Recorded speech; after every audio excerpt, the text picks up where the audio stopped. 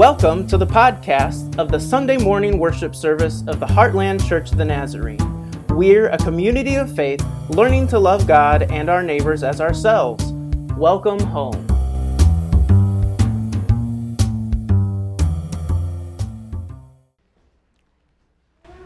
Today's sermon text is from Acts 4, 1 through 22. The passage will be on the screen for you, or if you like, please turn to Acts in your Bible.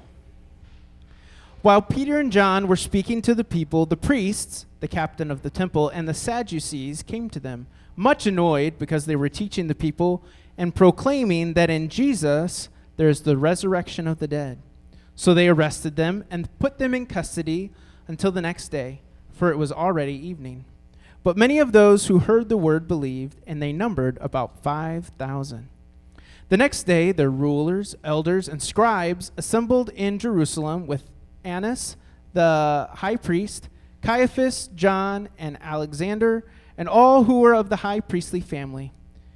When they had made the prisoners stand in their midst, they inquired, "By what power or by what name did you do this?" Then Peter, filled with the Holy Spirit, said to them, "Rulers of the people and elders, if we are being questioned today because of a good deed done to someone who is sick, and are asked how this man has been healed, let it be known to all of you and to all the people of Israel that this man is standing before you in good health by the name of Jesus Christ of Nazareth, whom you crucified, whom God raised from the dead. This Jesus is the stone that was rejected by you, the builders. It has become the cornerstone. There is salvation in no one else, for there is no other name under heaven given among mortals by which we must be saved." Now when they saw the boldness of Peter and John and realized that they were uneducated and ordinary men, they were amazed and recognized them as companions of Jesus. When they saw the man who had been cured standing beside them, they had nothing to say in opposition. So they ordered them to leave the council while they discussed the matter with one another. They said, "What will we do with them? For it is obvious to all who live in Jerusalem that a notable sign has been done through them. We cannot deny it. But to keep it from spreading further among the people, let us warn them to speak no more to anyone in this name." So they called them and ordered them not to speak or teach at all in the name of Jesus. But Peter and John answered them, "Whether it is right in God's sight to listen to you rather than to God, you must judge. For we cannot keep from speaking about what we have seen and heard." After threatening them again, they let them go, finding no way to punish them because of the people. For all of them praised God for what had happened. For the man on whom this sign of healing had been performed was more than 40 years old.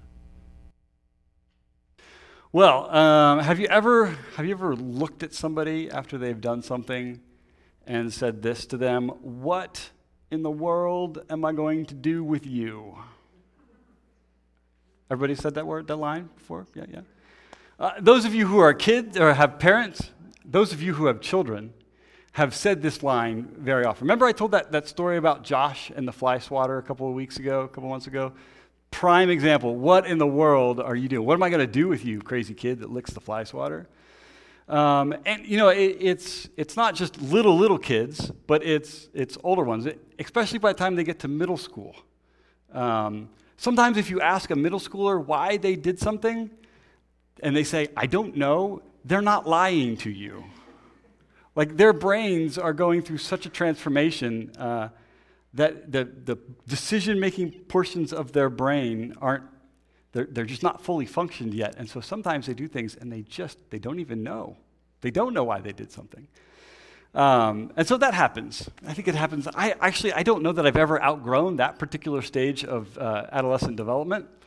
But anyway, so you don't have to just have kids to have said this kind of thing. In fact, I think that's one way, right? We raise our kids and like, "Man, what am I going to do with you? I have no idea what you're doing. I don't know why you're doing it." I think we say these kinds of things because of the nature of our world as being just so diverse and different.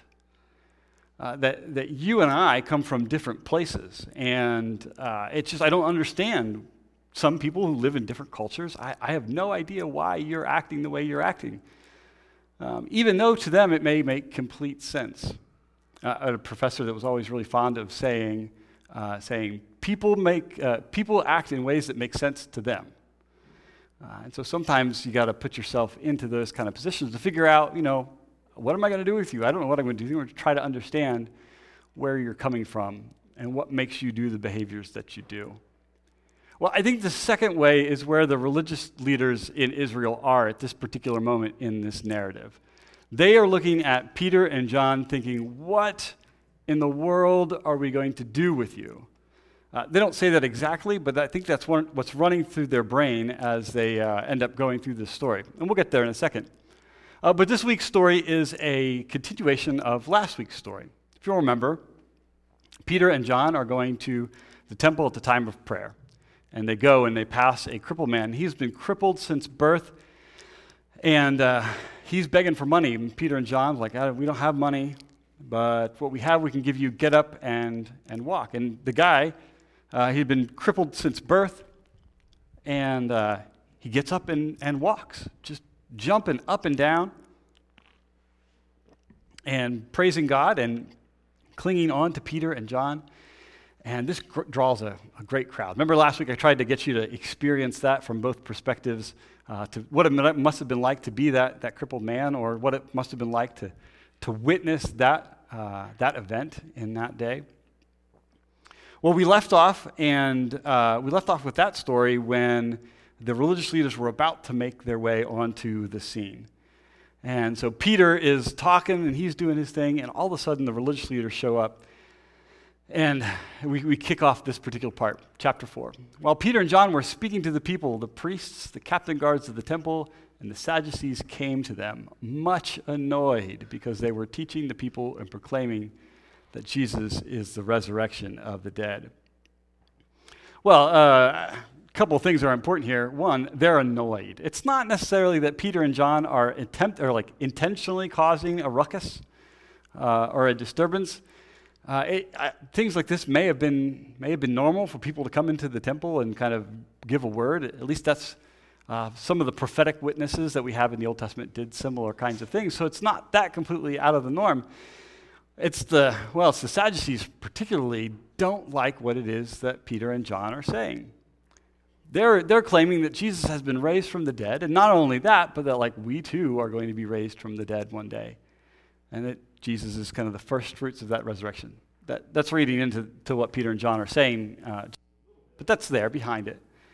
The Sadducees, for their part, they don't believe in the resurrection. Pharisees did. Pharisees, both these kind of lay groups, they're not priests, but they're kind of lay religious factions, sects within Israel's faith. And so Sadducees didn't believe in the resurrection. So you can imagine that not only they are a little annoyed that these guys are making such a commotion, but they're a little annoyed that they're preaching something about which they completely and totally disagree.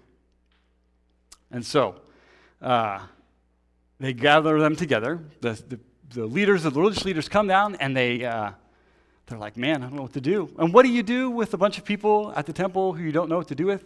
You throw them in jail. Or at least that's what the religious leaders of the day do. They take Peter and John, and they say, you can sit in jail, think about what it is that you've just done overnight.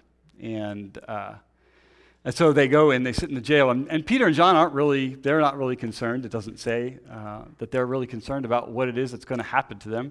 In fact, we've already looked at the story after this, and one of the things that Peter and John will say is that they praised God because they were worthy of being arrested for the name of Jesus Christ.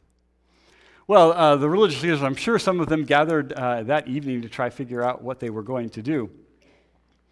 But they couldn't figure it out. So the next day, their rulers, elders, and scribes assembled together in Jerusalem, and with all of those people, and I'm not going to read their names because I will not pronounce them correctly today.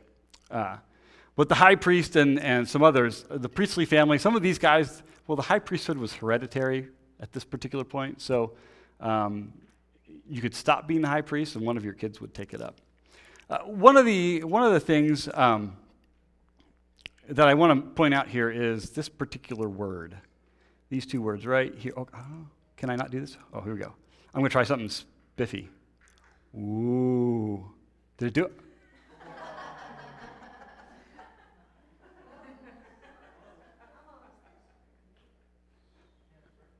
It's right on my iPad.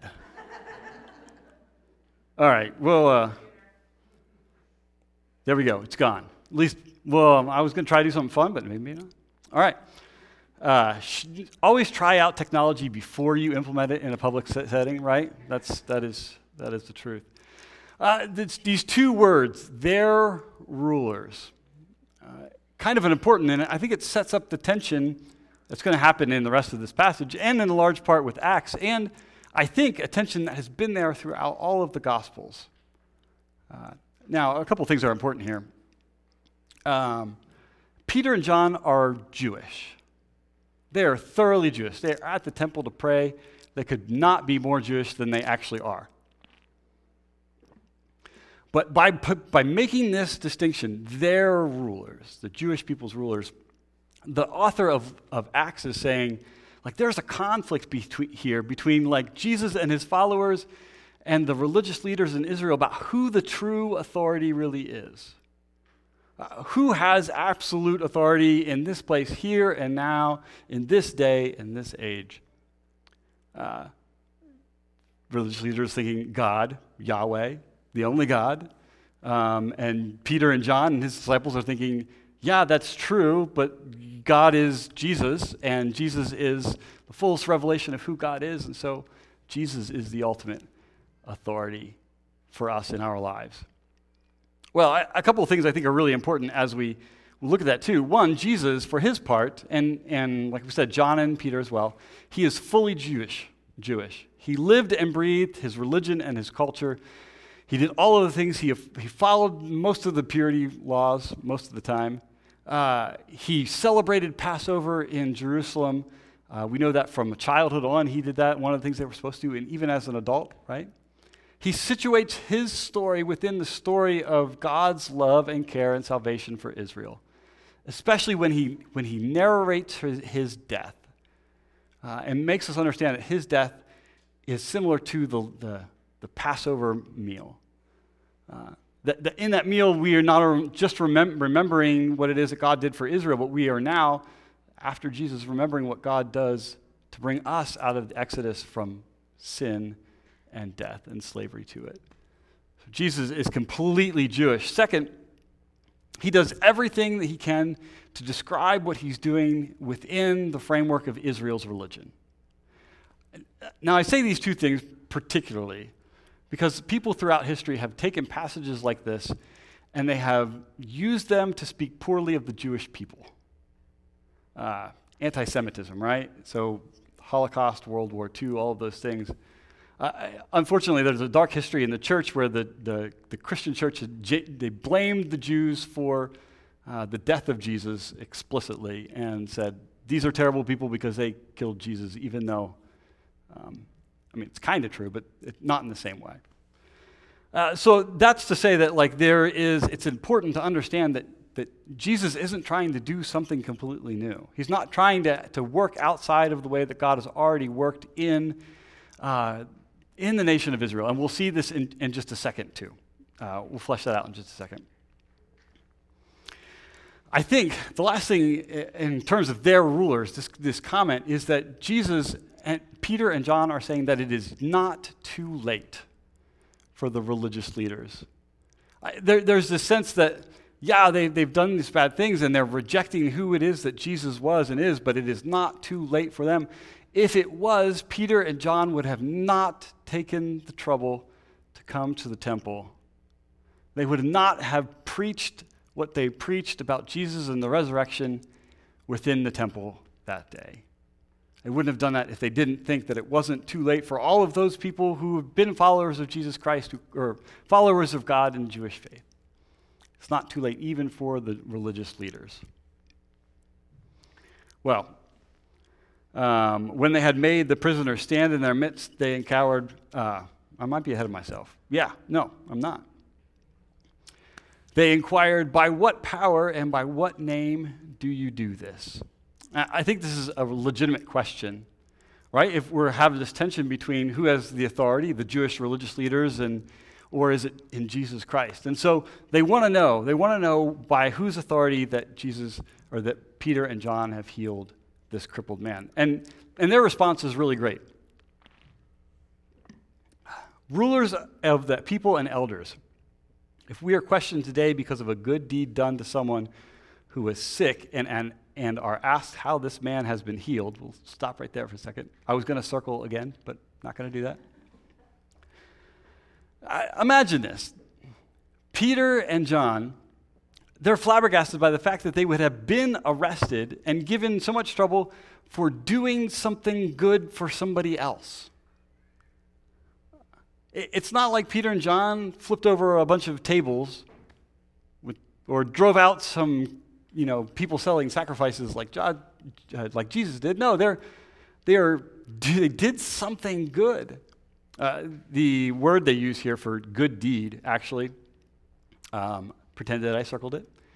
The word for good deed kind of has the relationship between like a patron and I don't know, patronee? That's not right. So in the ancient world, if you wanted to build something, a lot of times communities would have a patron, a wealthy person within the community who would pay for something to be made. Or like if you were an artist and a patron would commission you to create a piece of art. Or even you might be a patron of a family to help them through a particular time, a rough time. And so Peter and John are saying that this particular time, that what they are doing is no different than what all of the people around them have done in the larger culture, a good deed. They are, if you will, patrons, and they are giving their resources to this man who had been crippled for so long. And they just can't understand why in the world would you be upset that we have done this very good and normal thing. Second thing is the fact that not only is this kind of a normal thing, but this healing is it's a small preview. It is a small preview of what Israel had been looking forward to since the beginning.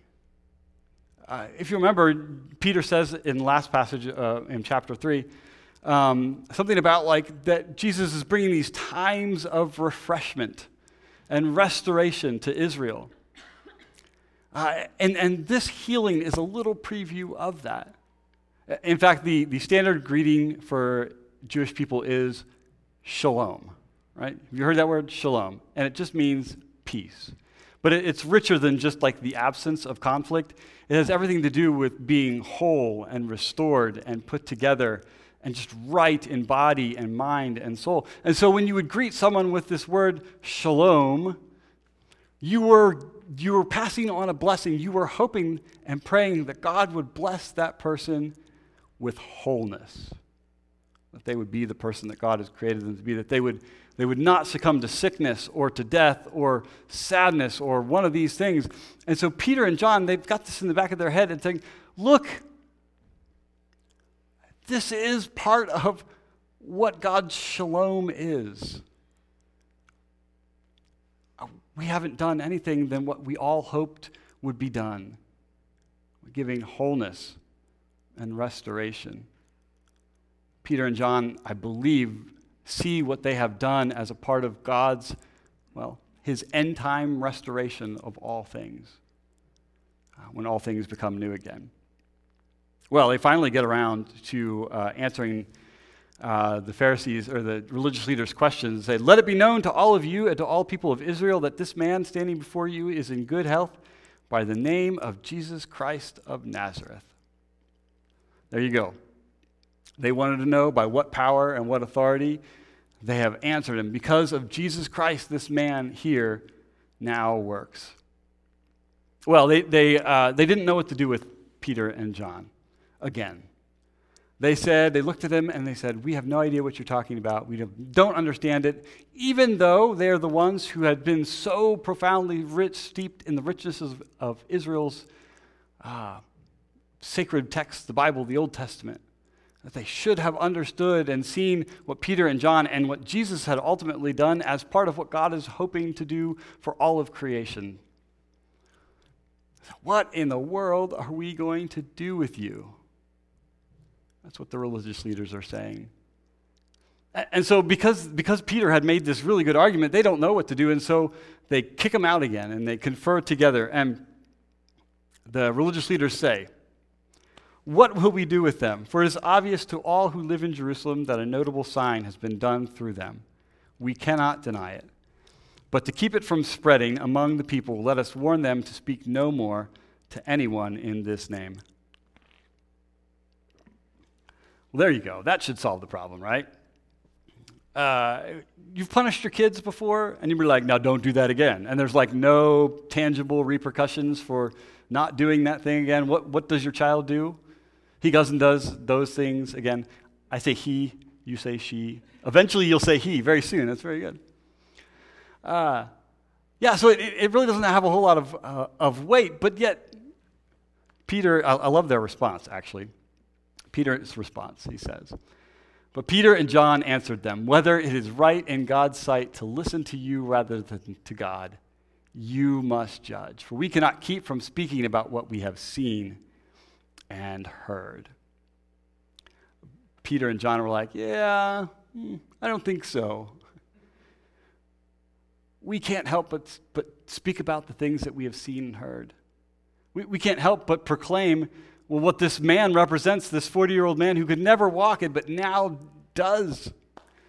We cannot help but proclaim the fact that God's goodness and grace and his salvation has come and is yet coming, and that there will be a time when all things are restored and made right again." Well, the religious leaders, they've got no answer to that. And so they let Peter and John go. I wonder if we, maybe to put ourselves back into the story, like, where would we be standing in this kind of tension? This question of whose authority we are going to follow. Would we be standing with the religious leaders and saying, "We have no idea what to do with you. We don't recognize Jesus as the true authority"? Or would we stand with Peter and John and say, "We cannot help but proclaim what it is that we have seen and heard, the goodness and grace of God's salvation and restoration"? I think, for Peter and John, well, the Sadducees and the religious leaders, like we've said that, they don't understand. I think if we're truly living in such a way that we confess along with Peter and John, whether it is right in God's sight to listen to you rather than to God, you must judge. If we are truly putting ourselves on Team Jesus, confessing that the supreme ruler and authority in the world is not man or anyone who's in authority, but it is Jesus Christ, who was crucified but who is resurrected, never to die again. I wonder if we truly lived that out, if we would end up having the same kind of confrontations that Peter and John have. Ones where the world looks at us and says, "We have no idea what to do with you because we don't understand it." Paul will talk about it this way in 1 Corinthians chapter 1. He'll say, "The wisdom of the cross is foolishness to the world. It is foolishness to those who are perishing." The wisdom of the cross seems like it doesn't make any sense. The wisdom of confessing that Jesus Christ is Lord and living by the way that Jesus Christ lived doesn't make sense to the world around us. So what does the wisdom of the cross look like? What is it that it looks like for us to live like we are actually confessing that Jesus Christ is Lord? Well, I think there's a couple of things. It's to live in true and selfless love. We sing the song "Reckless Love," and when that song first came out, some of my pastor friends who I know, well, they got themselves all in a tizzy because it seems unresponsible for God to love recklessly. They have a hard time making that kind of assertion about the love of God. When you really look at it, though, like, dying for somebody seems to be a little reckless. Loving your enemy seems a little reckless. Not retaliating when you are hurt or offended seems a little reckless in the world. In fact, when we do those things, people just might say, I don't know what to do with you. I think it is to love selflessly, recklessly. The second thing I think it is sacrificial. The wisdom of the cross is sacrificial. It gives itself for the sake of others, but not just for the sake of glory for others. You know, I mean, we have all those kind of sacrificial kind of things in the movie, and they usually revolve around times of conflict. You know, soldiers giving themselves up for the sake of their comrade, and those are good things. But I think to love sacrificially, the true wisdom of the cross is to put the health and the well-being and the salvation of those around us as more important than our own well-being. There's a lot of nuance I could say there. I don't want you to have a Messiah complex and completely burn yourself out doing good things for others. But that's not an excuse to live selflessly, sacrificially. I think sometimes the church has a hard time with this. Because, and I don't think it's so much our church, but I see this a lot in other places and in some of the things where I grew up.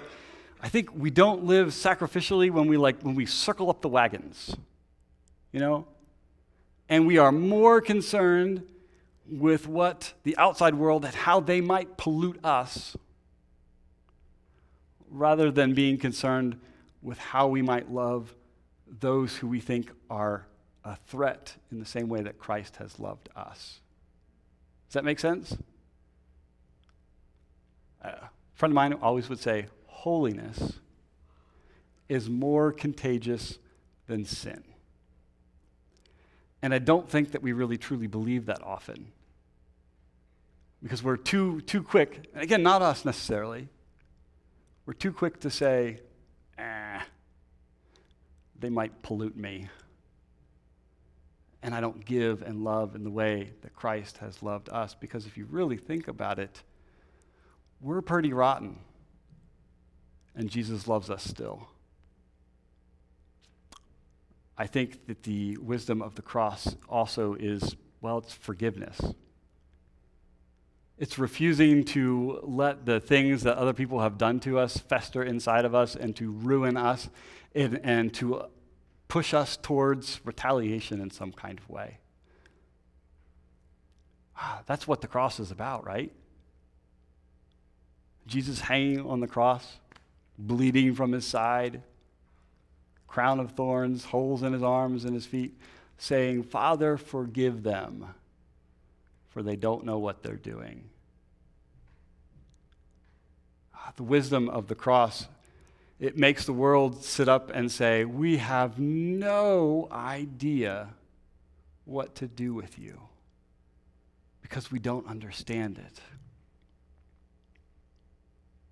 My hope and my prayer for us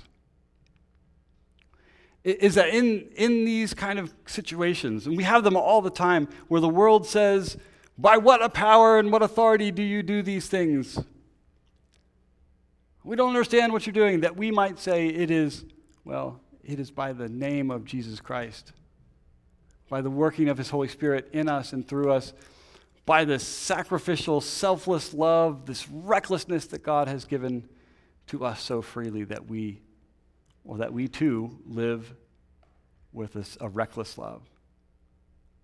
That we too live self-sacrificially, that we give of ourselves in the ways that we can for the sake of those around us, that we become more concerned about how we love than maybe what we're against.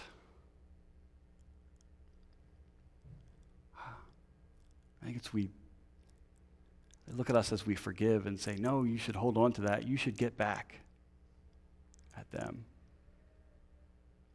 My hope and my prayer is that we would live in that kind of way. that we would stand with Peter and John in the midst of whatever might happen, and we say, whether it is right in God's sight for us to listen to you rather than to God, you must judge, for we cannot keep from speaking about what we have seen and heard. We cannot keep from speaking what we have seen and heard. We cannot keep from doing what we have seen and heard. That as Christ has loved us, so also might we love the world. Well, that's my prayer for us. That's my prayer for me. And I can't do it without you, by the way. One of the things that it's good to think about in organizations are like mission statements and things like that. And we've kind of toyed with one. This is what I think our mission should be, and our vision and our values and all those kinds of things. I think that we are a people who are learning how to love God with all that we have and to love our neighbor as ourselves. That is both like our mission, and it is who we are. That we are these people who are learning to confess that Jesus Christ is Lord so that we might love like Jesus has loved us. Let's pray. Dear Lord, we confess to you that we, more often than not, that we stand in the place of the religious leaders and the Sadducees. That we look at you on the cross and we think, we have no idea what to do with you. Because it's hard for us to understand, the depth of your love and the length of your selflessness and the wonderfulness of your forgiveness. Lord, help us as the world around us screams for us to place our faith and trust in it, that the world around us seeks to have us confess our allegiance to them, that we might stand with Peter and John and say, no, Christ is King. There is no king but Christ the King. Lord, we realize that that's difficult. And so we gather each Sunday and a lot of Wednesday nights, and we talk and we sing and we read Scripture together in hopes that you would help us and form us into the kind of people who live and maybe even die with the same kind of selfless love, with the same kind of selfless abandonment that seeks to care for others even more than we care for ourselves.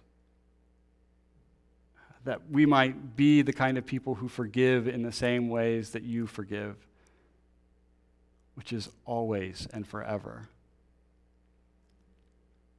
Lord, help us as we look to you, to your crucified yet resurrected body, and say, we know what to do. We know who we are.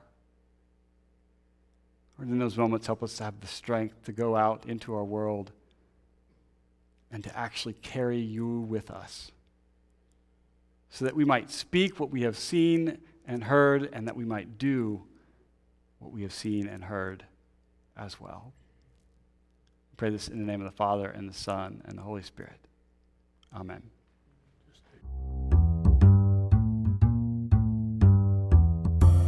Thank you for listening to our Sunday morning worship service. For more information about the Heartland Church of the Nazarene, please visit heartlandnaz.org.